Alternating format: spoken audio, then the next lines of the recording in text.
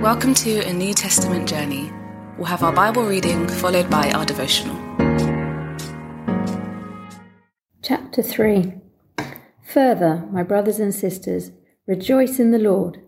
It is no trouble for me to write the same things to you again, and it is a safeguard for you. Watch out for those dogs, those evildoers, those mutilators of the flesh. For it is we who are the circumcision, we who serve God by his Spirit, who boast in Christ Jesus, and who put no confidence in the flesh, though I myself have reasons for such confidence. If someone else thinks that they have reasons to put confidence in the flesh, I have more. Circumcised on the 8th day, of the people of Israel, of the tribe of Benjamin, a Hebrew of Hebrews, in regard to the law, a Pharisee, as for zeal, persecuting the church, as for righteousness based on the law, faultless. But whatever were gains to me, I now consider loss for the sake of Christ. What is more, I consider everything a loss because of the surpassing worth of knowing Christ Jesus my Lord, for whose sake I have lost all things. I consider them garbage, that I may gain Christ and be found in him, not having a righteousness of my own that comes from the law, but that which is through faith in Christ, a righteousness that comes from God on the basis of faith. I want to know Christ, yes, to know the power of his resurrection and participation in his sufferings, becoming like him in his death, and so somehow attaining to the resurrection from the dead. Not that I've already obtained all this, or have already arrived at my goal, but I press on to take hold of that for which Christ Jesus took hold of me. Brothers and sisters, I do not consider myself yet to have taken hold of it, but one thing I do, forgetting what is behind and straining towards what is ahead, I press on towards the goal to win the prize for which God has called me heavenwards in Christ Jesus. All of us, then, who are mature, should take such a view of things. And if on some point you think differently, that too God will make clear to you. Only let us live up to what we have already attained. Join together in following my example, brothers and sisters, and just as you have us as a model, keep your eyes on those who live as we do. For, as I often told you before and now tell you again, even with tears, many live as enemies of the cross of Christ. Their destiny is destruction, their God is their stomach, and their glory is in their shame.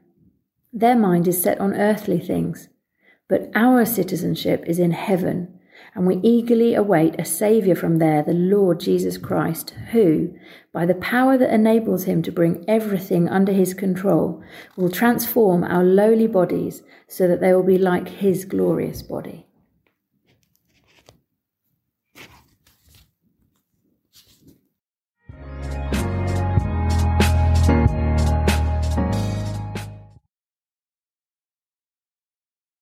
It's like a huge athletics centre racked with the state-of-the-art equipment and every contraption for helping you reach your peak. Philippians 3 is a spiritual mega gym. It's stacked up with line upon line of muscle-enhancing concepts. If you want to be spiritually mature, then Philippians 3 is a room you should live in. That's right. Spiritual maturity doesn't come through having been a Christian a long time. Spiritual maturity doesn't come through consuming a lot of worship or listening to a lot of talks. Spiritual maturity comes from living the Word. It comes from taking the Bible's view on life.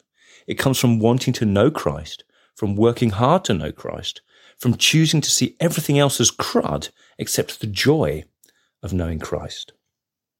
Spiritual maturity comes through giving our own achievements or lack of them, or heritage or lack of it, no regard.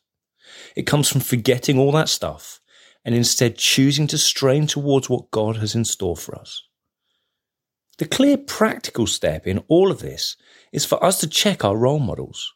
Who are the people you aspire to be? Who are the voices you value and the lifestyles you leer at? Some of them will be dogs.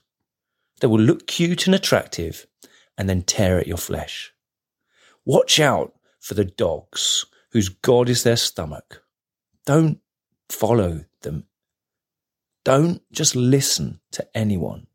Watch out for the dogs. Instead, actively pursue the mature in Christ. Follow the example of those who extended patterns of life show they really know Jesus. Press forward to get to know those who abound in joy in Jesus, who model the humility of Jesus, who really walk with their God.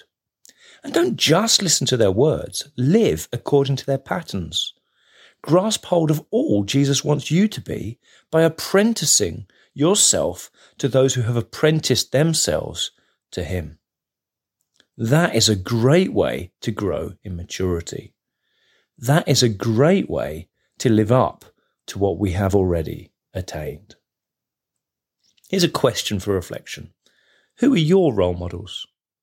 Are they people who abound in joy and humility in Jesus?